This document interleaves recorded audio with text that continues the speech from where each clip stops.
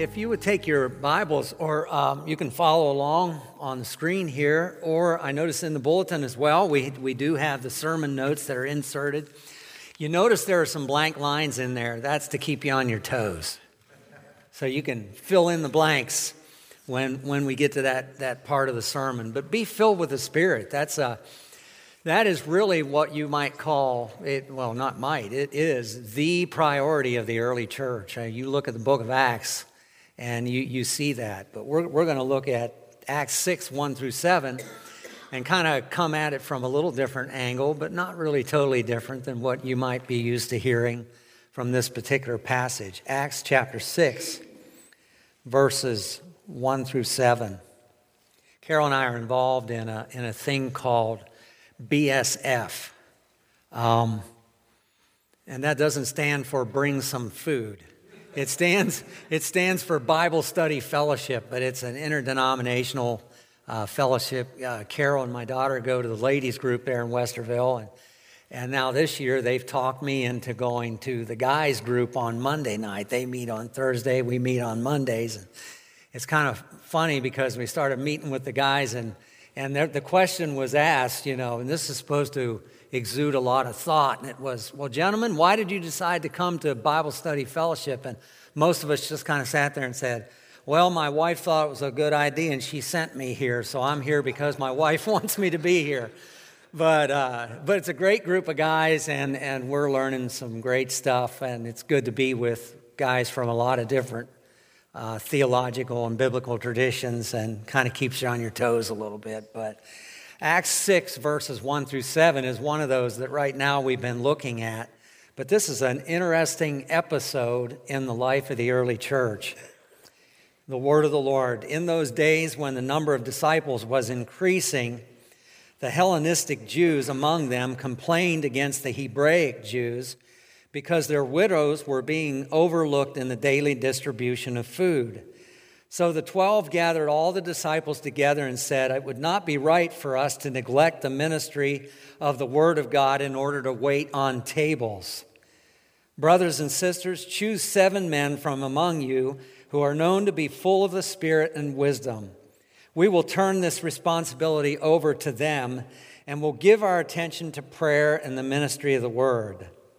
This proposal pleased the whole group. They chose Stephen, a man full of faith and the Holy Spirit. Also Philip, Prochorus, Nicanor, Timon, Parmenas, and Nicholas from Antioch, a convert to Judaism. They presented these men to the apostles, who prayed and laid their hands on them.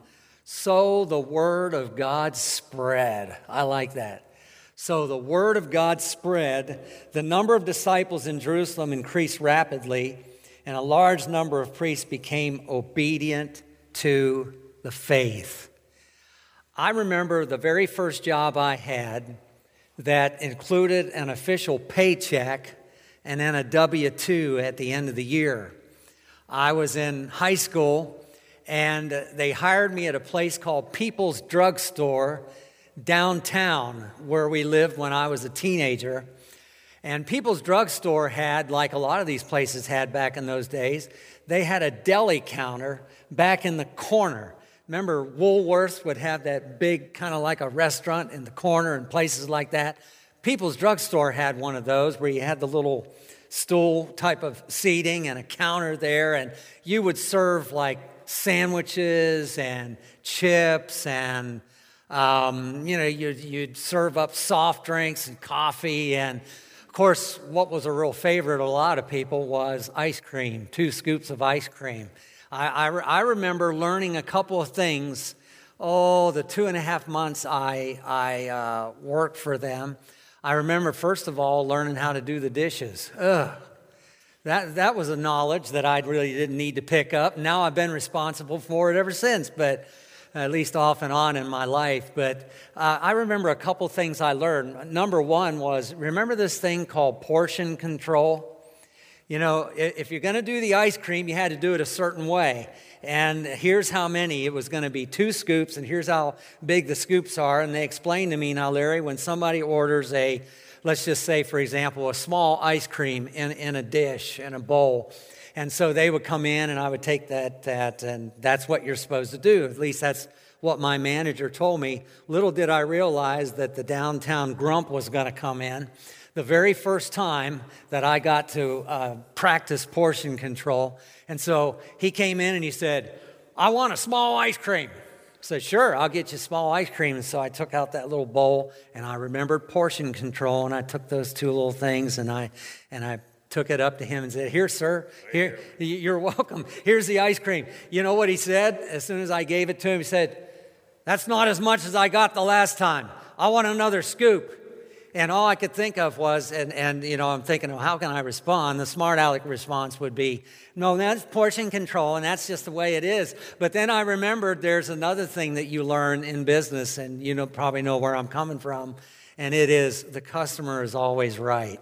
Oh, man, I'll tell you what, that was tough. But I took it, and I put another scoop in there, and took it over there and walked under my breath. I hope you choke on it, that kind of thing. But I remembered that the customer is always right. You know what's interesting is, this is kind of a little bit of a stretch, but not really. When I think about it, when I read about what happened here in the early church, what's going on here, there was some complaining that began to erupt in the early church. Now, it was pretty legitimate because there was a whole group of people, probably a lot of them widows, that were really dependent upon the daily distribution of food. And the Greek widows were being somehow neglected, not on purpose. And so there was just a little bit of harump going on in the early church. And so they decided, okay, we're going to have to do something about it. The apostles decided, well, it really, and this was so wise on their part. We might not be near where we are now. But you know what they said? We can't neglect the ministry of the Word of God and of prayer in order to wait on tables. But what we need to do is choose, let's just choose 7 people. 7 people. But you know what's amazing about this? Look at this. They chose 7, get this, known to be full of the Spirit. Just to stand behind a deli counter, if you will? Absolutely. Absolutely, yes.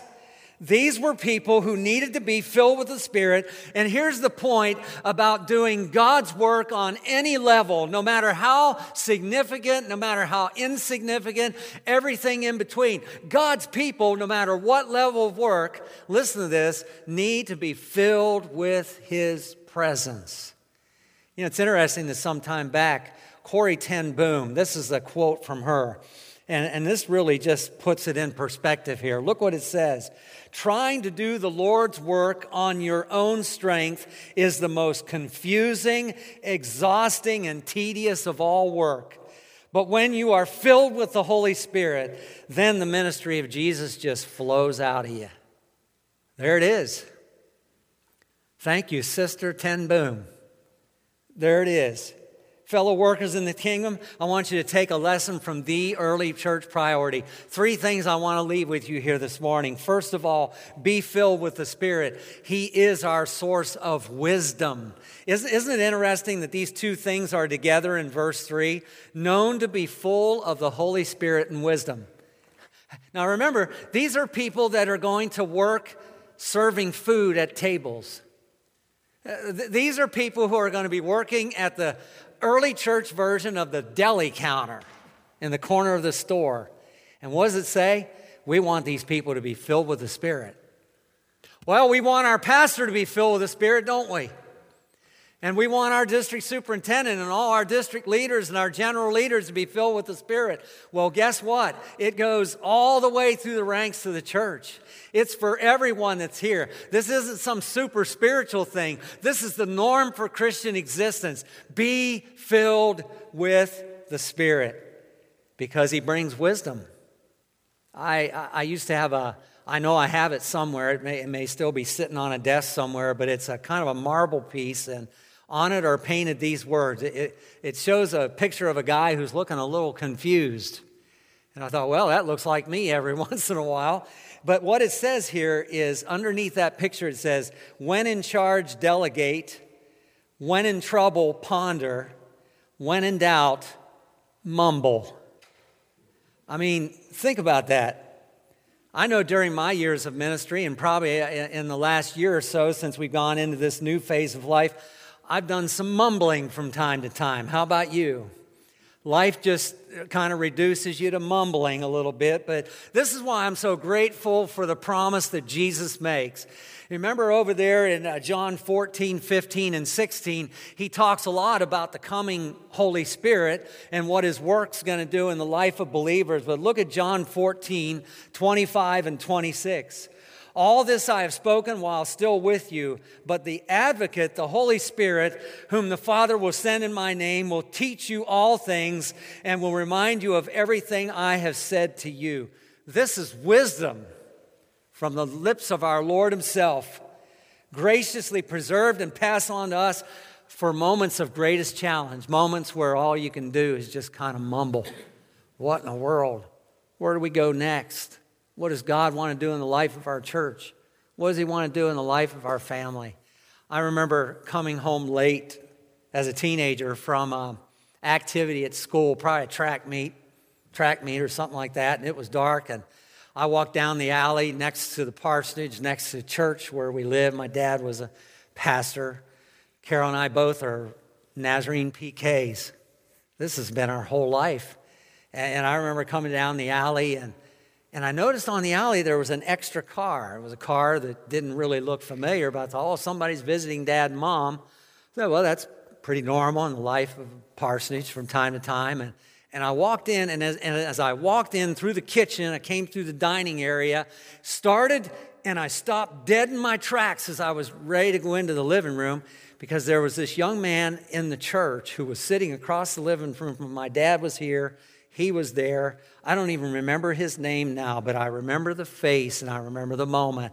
And this young man was pointing his finger at my dad and going like this and saying, "You're wrong about this, you're wrong about," and he was reading my dad, my preacher dad, the riot act, everything that he was doing wrong and accusing him of all kinds of stuff. And all I can remember is hearing my dad just simply saying, "That's okay, I understand. I don't agree, but I understand. Let's take it to the board. Let's just calm down here." And it just seemed like everything my dad was doing, the guy was just ratcheting up and getting more emotional. Well, guess what? I'm standing out in the dining room. I'm a 16, 17-year-old kid. And what am I doing? I'm clenching my fists. I'm just standing there in the dining room, and I'm listening to my dad just get reamed out by this moron, I thought, and I'm thinking, how dare he question my dad and all those kinds of things. And I was just getting angry, and the tears were coming, and I went out on the back porch, and I said, when he's done, I'm going to jump him when he comes out on the back porch. Come on. And you got to understand, this guy was like about 1.5 feet taller than I am.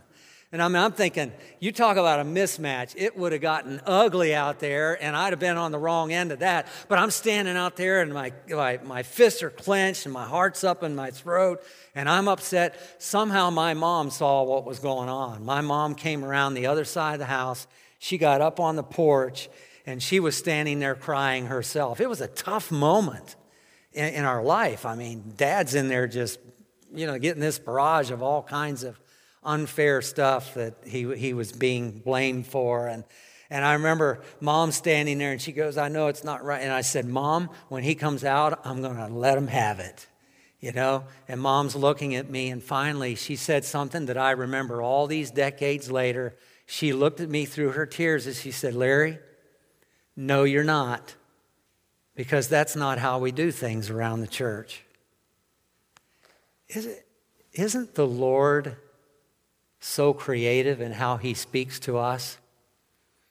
Sometimes, and oftentimes this has been the case in my life, the Holy Spirit speaks to me through wise Christian counsel, people who have been around the bend a little bit more than I have, and they've said, "Hey, Larry, have you thought about this?" And isn't it amazing how the Lord will work in those situations and how creative he is? And you can think of times that the Lord has spoken to you because you want to know something. When we try to take on the devil on our own, it is the ultimate mismatch. Without the Holy Spirit filling us, Lord, fill us. Fill us with your wisdom That's what His Holy Spirit brings. He reminds us of what Jesus has said. Remember what Jesus said? He said, but I tell you, love your enemies. This is Matthew 5:44 through 45. Love your enemies and pray for those who persecute you, that you may be children of your Father in heaven. I needed to hear that at that very moment, and it came out through my mom just simply saying, guess what, Larry? That's not how we do things around the church. Doesn't matter what other people do, but this isn't how we operate. Hey, He's our source of wisdom. Can I leave this with you also? Be filled with the Spirit. He is our source of courage. I think it was John F. Kennedy who wrote a book way back called Profiles in Courage. I know he wasn't included in the book, but I think Stephen could have been one of those profiles in courage. Don't you think? You know, there's no better example than Stephen, one of the seven. See, he was chosen to wait on those tables. Remember, it says that he was filled with the Holy Spirit. And here it is. If you read down a little bit further than what I read, you get down there to verse 9, and these two words just pretty well sum it up. Now think about this. Opposition arose. Just two words. Opposition arose. Isn't it amazing that in our world, even a ministry of compassion can attract detractors? People who say, oh, no, that's not any good, and we don't like what they're thinking, and so we don't like anything they do or what they think. And they began to argue with Stephen, and they were employing distortions and half-truths, and you can read all about it as you go over in Acts chapter 7. And I remember somebody looked at Stephen and said, after all those accusations, he looked at Stephen and he said, how did he put it? He said, is there any truth to any of these accusations? And I think it's interesting. Stephen just kind of changed the subject. He says, you know what I'm going to do, guys? I'm going to give you a history lesson in the history of Israel. And he went all the way down through how God had been faithful, but also how Israel had been unfaithful in response.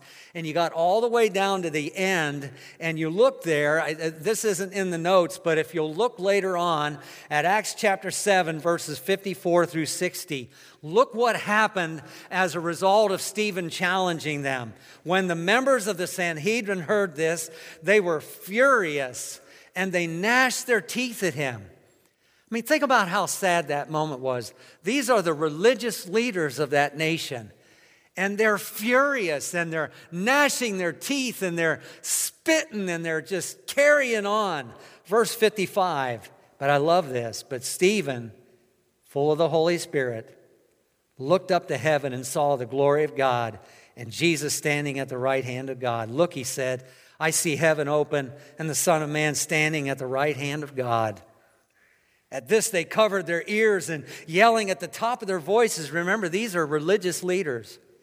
They all rushed at him, dragged him out of the city, and began to stone him. Meanwhile, the witnesses laid their coats at the feet of a young man named Saul. Oh, Saul. While they were stoning him, I love this. Talk about courage. Stephen prayed, Lord Jesus, receive my spirit. Then he fell on his knees and cried out, Lord, do not hold this sin against them. And when he had said this, he fell asleep. A profile in courage. He told them the truth, but when they wouldn't receive it, he didn't respond in kind. You know the easiest thing to do is when somebody gets radical at us, to get radical back at them. But you see what the Holy Spirit is doing here? Courage is not that. Courage is standing firm in the truth and saying, you know what, I love you. And I can still hear my dad in that living room. I want you to know I love you. I love your family. Let's take this to the board. Let's not let this get out of hand. Let's go to the board and pray together about these things.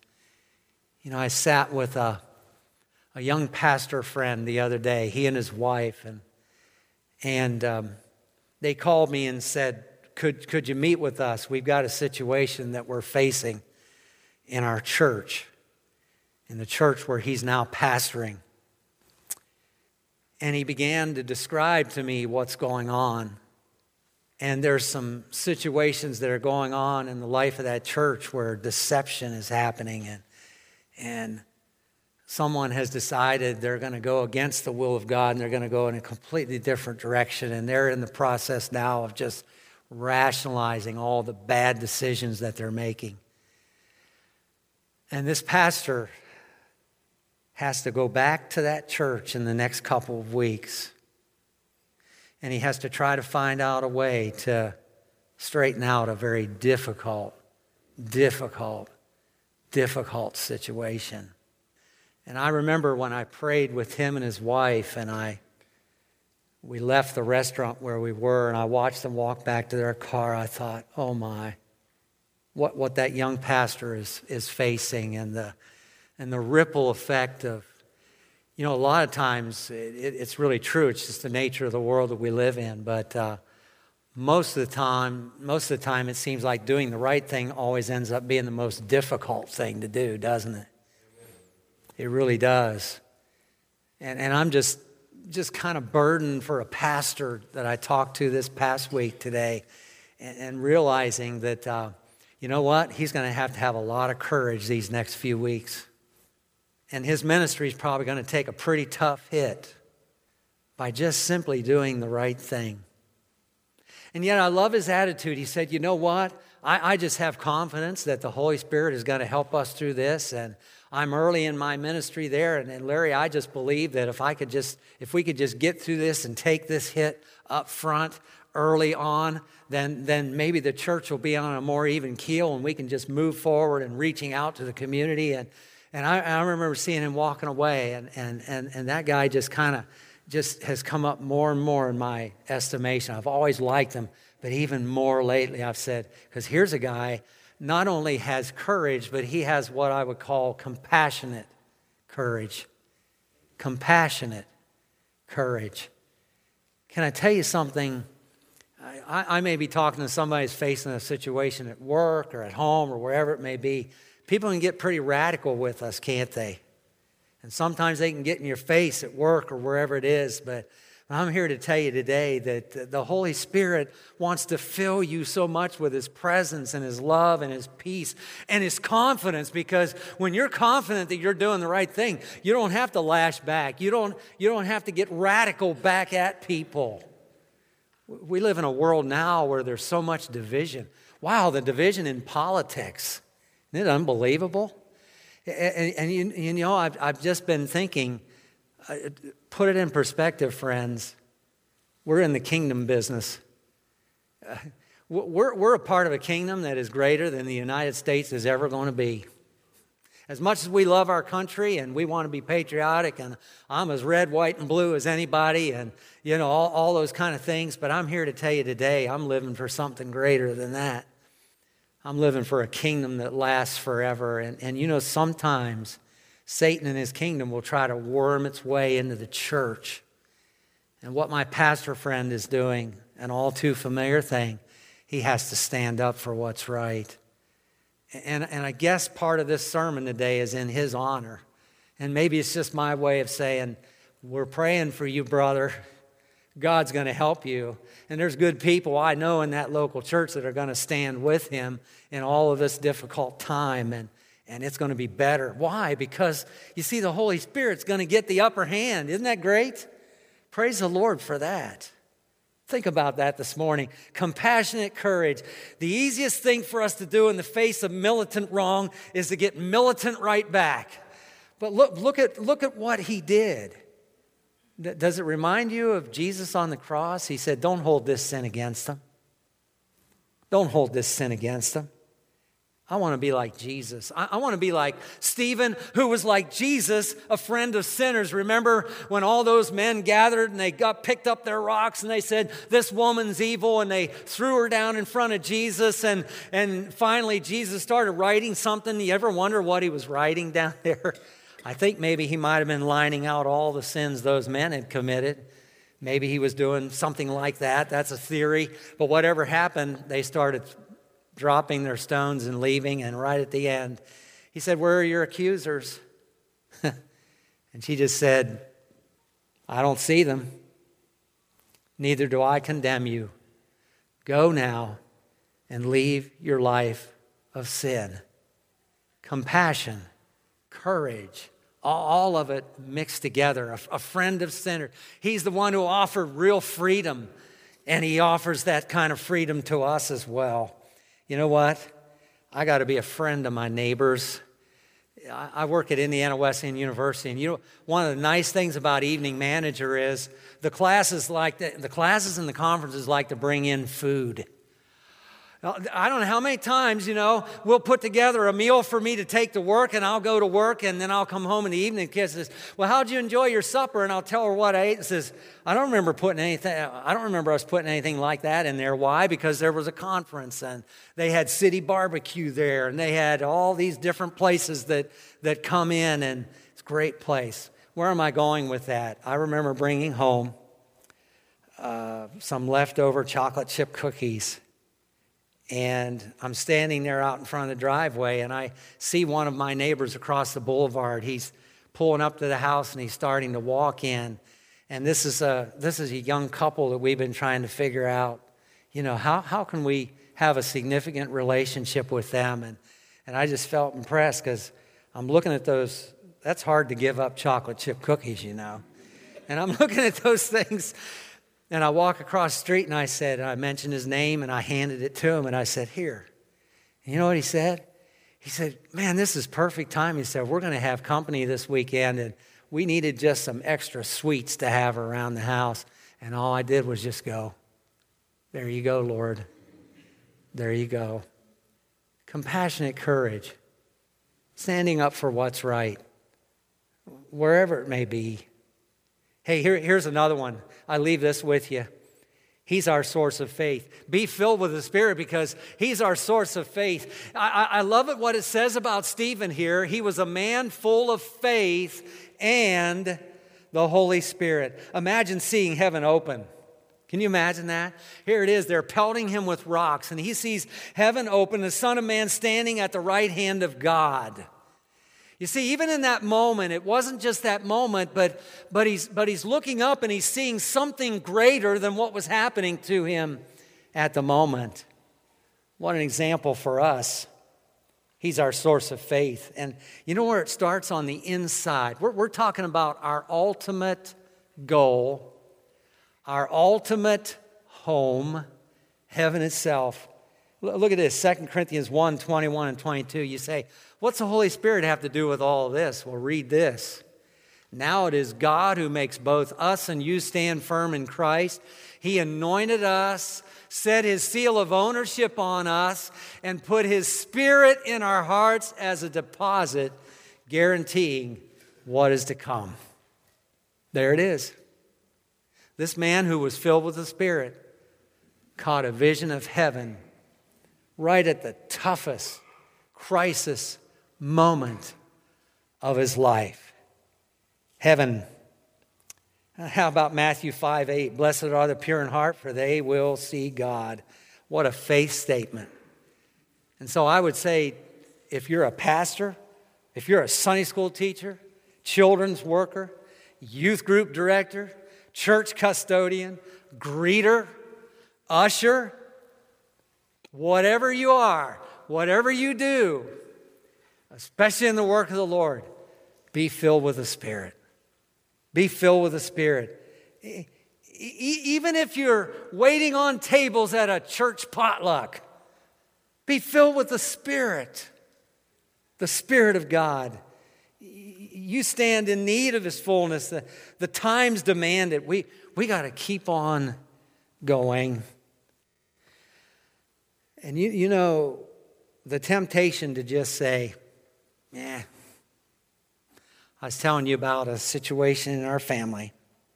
May I just say this to you here this morning? Maybe I get a little more specific here, and it's okay. My sister called me yesterday morning. I thought she was calling me to razz me because she just turned 60. And I called her a couple of days ago, and she didn't pick up, so I sang happy birthday to her. And then I forgot to mention, what a great accomplishment, the big 6-0, that kind of thing. And so I texted her later on. I said, sorry, I forgot. This is number 60. And I made some nasty remarks about that, to my sister and all that. And I thought she was calling me back just to kind of razz me back. But she called me yesterday morning And she said, "Timmy's dead." And I said, "What?" She said, "Timmy's dead. We thought he was doing better. We thought he had gotten past his addiction. He went through the 12 steps and it just looked like he was doing better."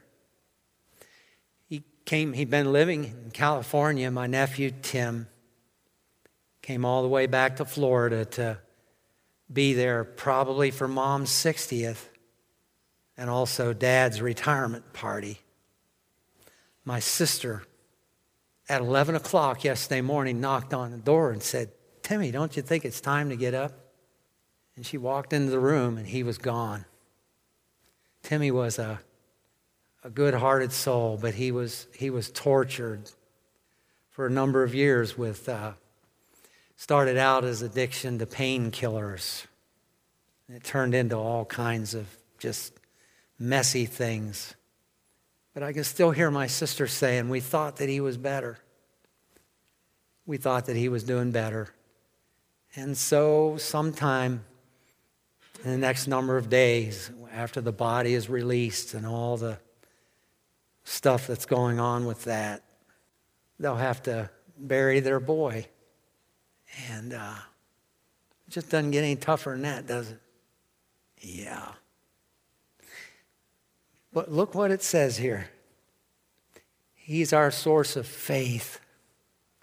You see, we need somebody on the inside to help us get through all the garbage on the outside. We need him in here. I saw this story some time ago, and it is just, this is incredible. It's actually by a fellow pastor by the name of Russ Long. Russ Long is a Nazarene pastor, and I just want to read you what this good pastor wrote. Yesterday, I read an incredible commencement speech written and delivered by Naval Admiral William H. McRaven, 9th Commander of the U.S. Special Operations Command. I found his words challenging in an era where it is easy for leaders, particularly pastors, to grow weary with the battle we're engaged in. He describes SEAL training as, quote, 6 months of long, tortuous runs in the soft sand, midnight swims in the cold water off San Diego, obstacle courses, unending calisthenics, days without sleep, and always being cold, wet, and miserable.